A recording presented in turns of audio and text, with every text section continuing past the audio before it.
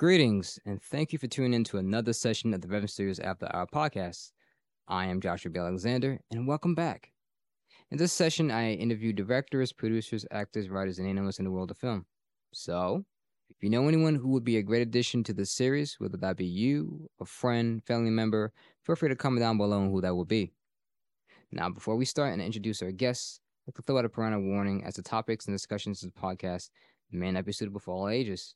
Profanity may not be used, but this is a free and non-judgmental space, and I like to give my guests the liberty to speak however they wish to express themselves.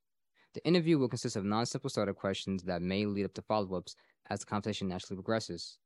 In this session, I had the opportunity and pleasure of interviewing Vicki Speegle, an independent filmmaker and writer. We talked about the importance of finding your people, individuals who share the same dream and goal as you, and most importantly, collaborating with people who will turn your weaknesses into strengths. And so, without further ado, let's start.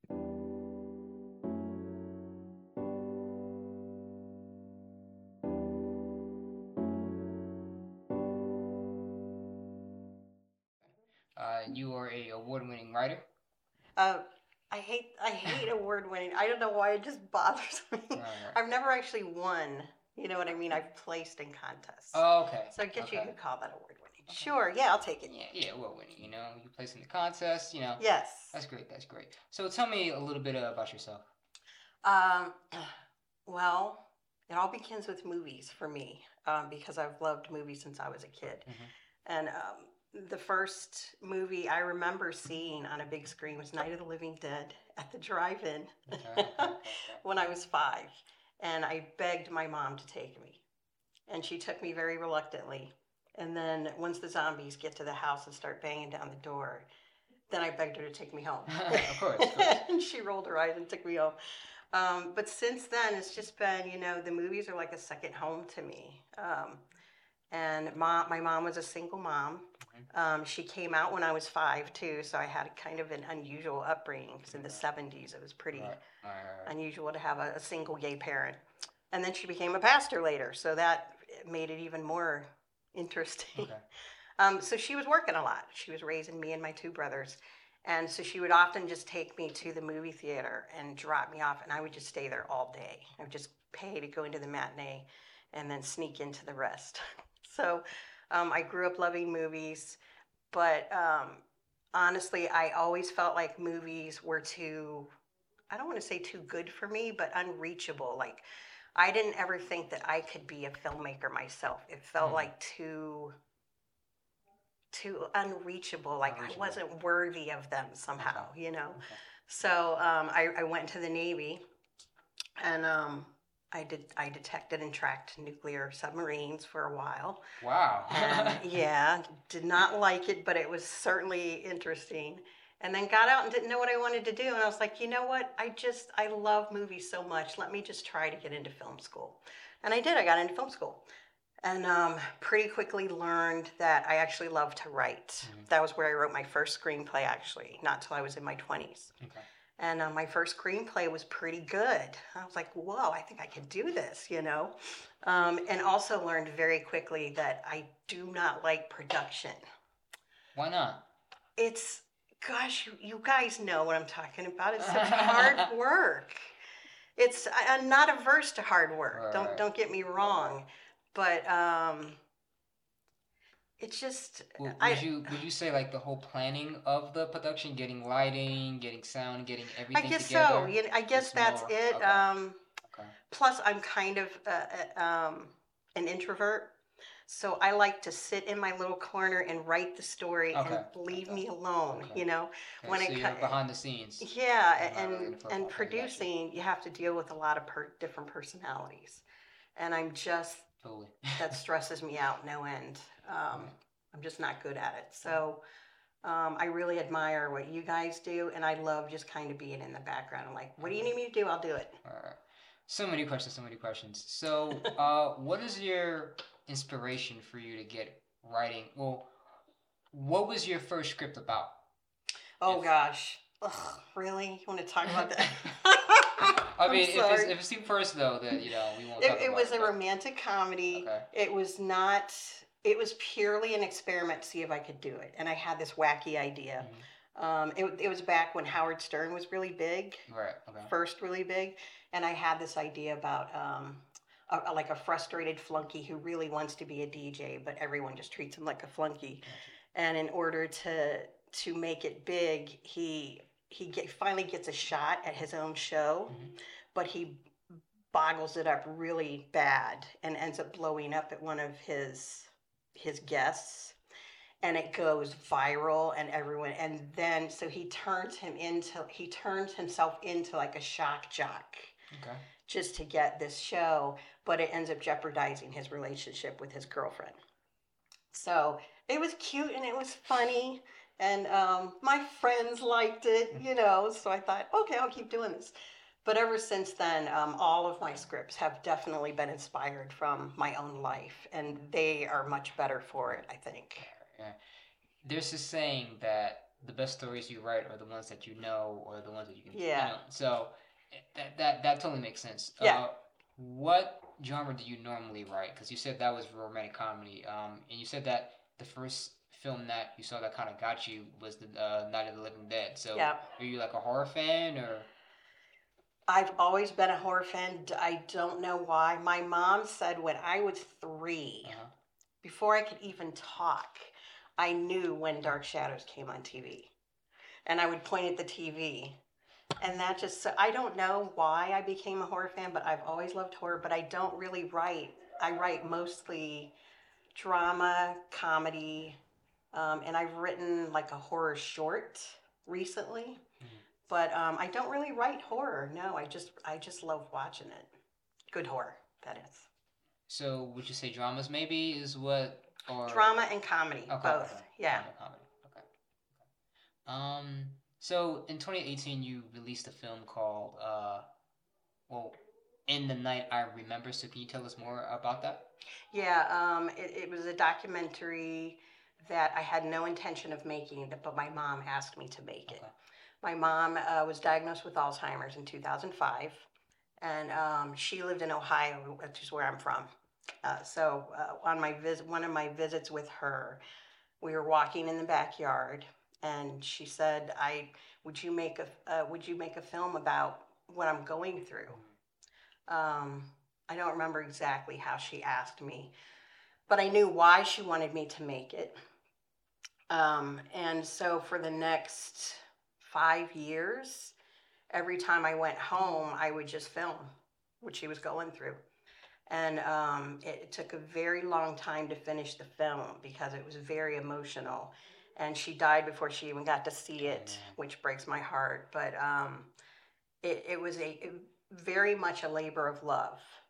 And it took the part that was the hardest was I had literally hours and hours and hours and hours of footage to look at. And I just thought, how am I going to find the story in this? Because I didn't want it to be just a woman with Alzheimer's story, right? I wanted it to say something about her. And I finally, once I latched on to the central story, which was her faith, because my mom was a pastor, and her faith was the center of her life, literally. She lived her faith. And I thought, that's it. That's my way in. Everything that happened to her affected her faith, and she started to doubt herself. That was the heartbreaking thing about the disease. My mom was always a really strong, confident person, and the disease made her vulnerable and frail, and it made her doubt herself. And she finally came through that, and she doubted that God loved her. That's what really broke my heart. Yeah. I was like, how can you doubt that God loves you? So I documented that, and the movie ended up being really beautiful. We got Marcia Gay Harden on board to do my mom's voice, which blew me away. And all my friends were involved in it too. That was the beautiful thing. My friends did the voiceovers.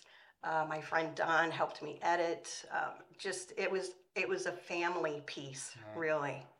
So I'm very proud of it. Yeah, and I think my mom would be too. I'm definitely sure that she'd be proud of that because you put in a lot of effort and hard work, and that's what matters. Gosh, yeah. And I never ever thought I'd make a documentary. I'm not a documentarian, Right. but documentaries are life. So Yeah. So what is your best experience on set? Because you've done the documentary, you've written scripts. Any type of story that you can tell us that I guess can like summarize like your whole filmmaking process or journey? um, wow. I've got a real nightmare story that I don't want to share because the folks are still out there. Oh They might wow. come after me. I don't know. But my best experience is that really it's just working with friends because I've really only worked with friends. I've never worked once in film school. Once I determined that was where my nightmare experience was in film school. Okay, gotcha. Once I determined I did not want to produce, I help friends out on their films. I'm happy to do that, Yeah. and those have been the best experiences because the pressure's off. I'm there to help them. I want to see their vision come to life, and it's just a blast just because you're with your friends, so it's and everyone's not working for pay, so it's a labor of love. Wow. And I think that's the best experience, really. It truly is when you definitely get a chance to work with people that you know, you love, and you care, and you really like. It kind of brings like the whole filming journey together. Yeah. Like it really makes it fun because when you're working with people that don't necessarily want to be in it, or they're the whole non-paid thing. Like there's like a whole story about that. But working with friends is always great. Yeah, So there's a buy-in, like I mean, look, I'm not saying people have to make a living. If you're getting paid to make films, good for you, man. That's hard to do. But that's not been my experience. Yeah. All of my friends are, we've all got day jobs. Right. So the only way we can make our films is to help each other. Right. And I think those end up being some of the best ones, so. So what is something that you wish that you knew 10 years ago? Ooh, 10 years ago. Um, Instead of trying to make it, just make my own films. I mean, 10 years ago, I wanted to be a successful paid screenwriter, and I wanted to see my work up on the big screen, and I still do, but it's not my main goal anymore. Now I just want to produce my own stuff and help my friends produce their things, and I want to see my work get made. I don't necessarily need anymore for that to be by some big production company. Does that make sense? No, that totally makes sense because even for me being a young filmmaker, I want to be successful. So for you to hear it, for you to say that, it kind of makes me think that maybe that's the same thing, that I don't want that as well. Yeah. Because I realize that I don't want the big industries to kind of control the story or to change certain things, especially now where they're just putting in so much things into stories. Yeah. And it's very difficult. So I have a really good story about it too, and where it kind of the light bulb went off for me was the closest I've ever gotten to having my work made by a studio was my script Loved Ones. It's based on a summer I had as a kid, and Amazon Studios was interested in it, was actually developing it with me, and it was so exciting. And then it all fell apart. Like the executive I was working with on it, really bad English, sorry. The executive I was working with, one day she just said, "I'm really sorry, but Amazon has decided," this was way back when they first started making movies, so this is a while ago. yeah. She said they want to focus on more commercial projects, and my script is definitely more of indie fare, and I just thought, wow, okay. And a friend, I'll never forget, like later, a friend said to me, "Well, did they option the script from you?" And I said, "No, we were just working on it." He was like, "Well, they should have, if they were interested in your script, we're talking about a multi-million-dollar company, right? Right. They should have optioned it from you and then worked on it with you." And I was like, you know what? I didn't even think of that back then. I was just so excited to have somebody interested in my script and see my work come into life. And it got to the point where they were going out to directors even. And then it all fell apart and they decided to pursue more commercial fare. So after that, that's when I kind of, maybe I became a little jaded, maybe. But I think it was a good thing because then I decided, you know what? I need to start producing my own stuff. That's the only way I'm going to see my work come to life. And that's when I started doing things way out of my comfort zone, way out, like directing and producing. But I really think we're just in that climate now where it's so hard to sell a spec script that if you want to see your work come to life, you have to find your people and do it yourself. Right. I seems like that's the only way, unfortunately. I mean, that's sorry to hear that because it's like heartbreaking that they were interested and then they pull out last minute because it's just like one of those things you just don't expect. But super heartbreaking. Yeah. Yeah. Heartbreaking, but you know what? I don't regret it. I mean, because at the same time, it was valid. It was a validating experience for me. It validated to me, okay, maybe I know what I'm doing, you know? So in another way, it kept me going.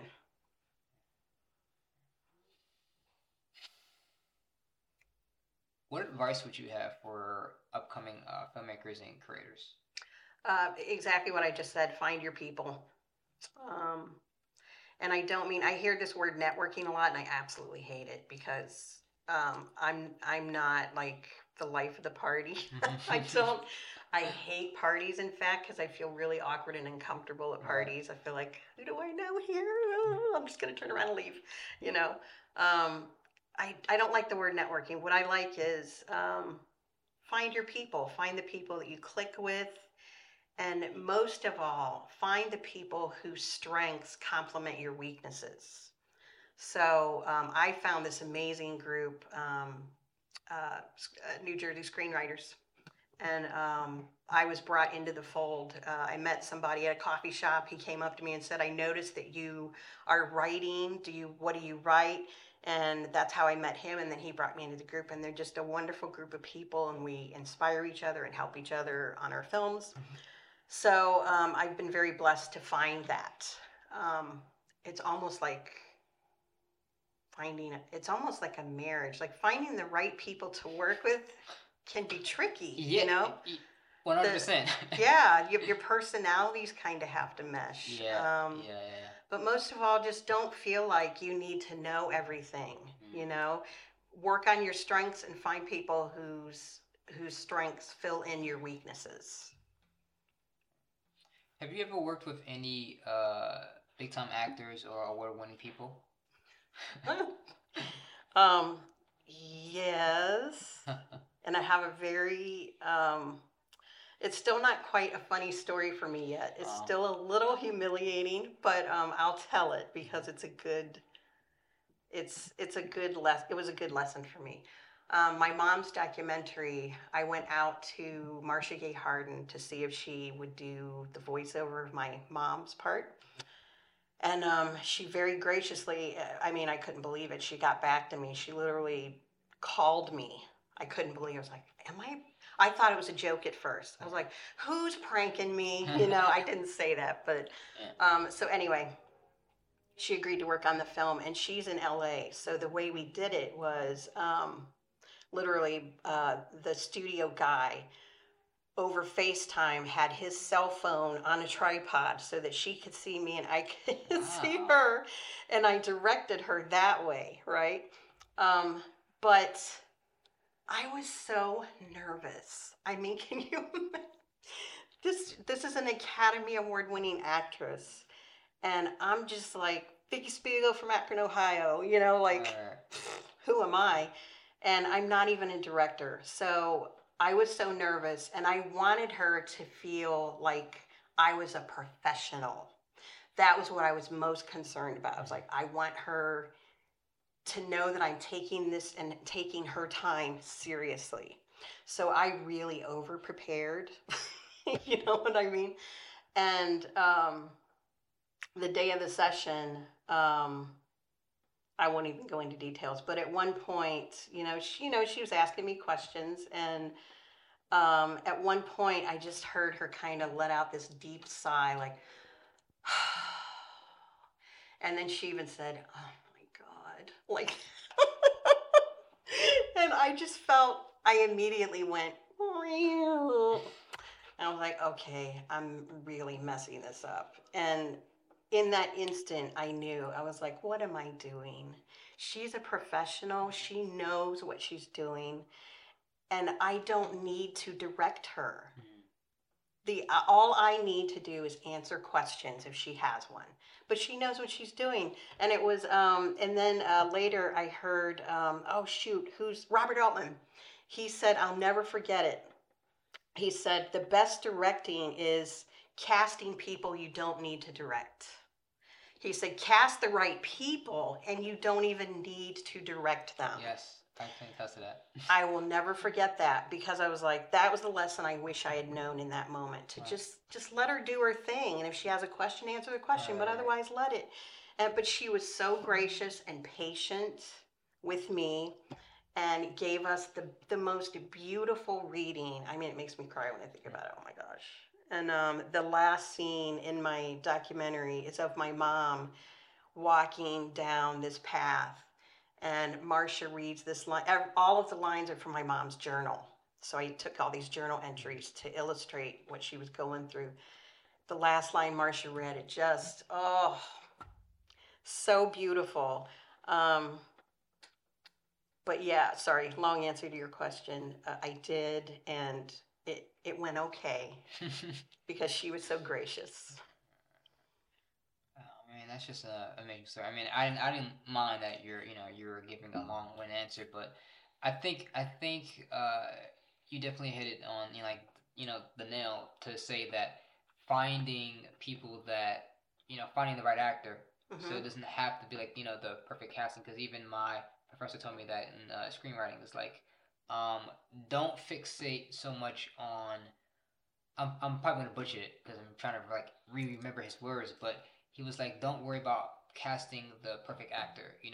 Worry about casting someone that can take direction very well, because you have certain people that, oh, this person has the look, but they're not right for the film. So someone that can adjust or someone that can change is almost like another good example for that. But yeah, true, yeah.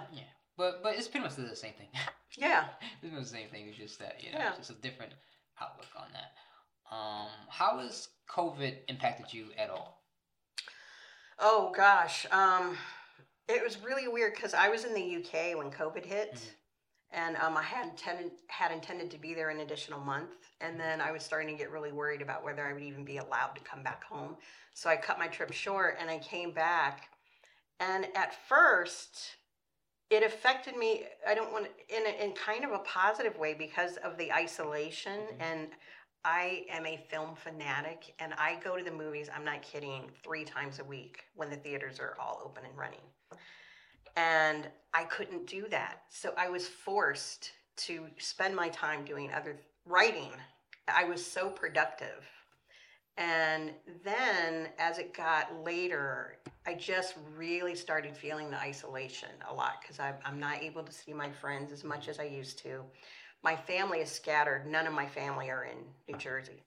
So I had to give up Christmas. I had to give up Thanksgiving. I wasn't able to see anybody. And it's very, very lonely. And it's starting to affect my writing, I'm sorry to say, because I'm starting to feel like a couch potato. Like TV has become my new movie theater. All right. And I need to nip it in the bud, and I'm going to. But I feel like things are getting better now.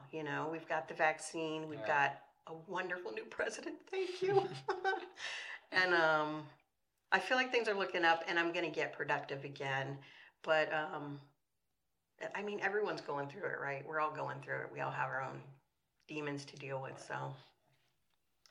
That's true, because with Netflix happening and Hulu, and they're adding more stuff, it's very easy to just binge watch stuff on television. Yeah. So what do you think that the film industry or the film is gonna go?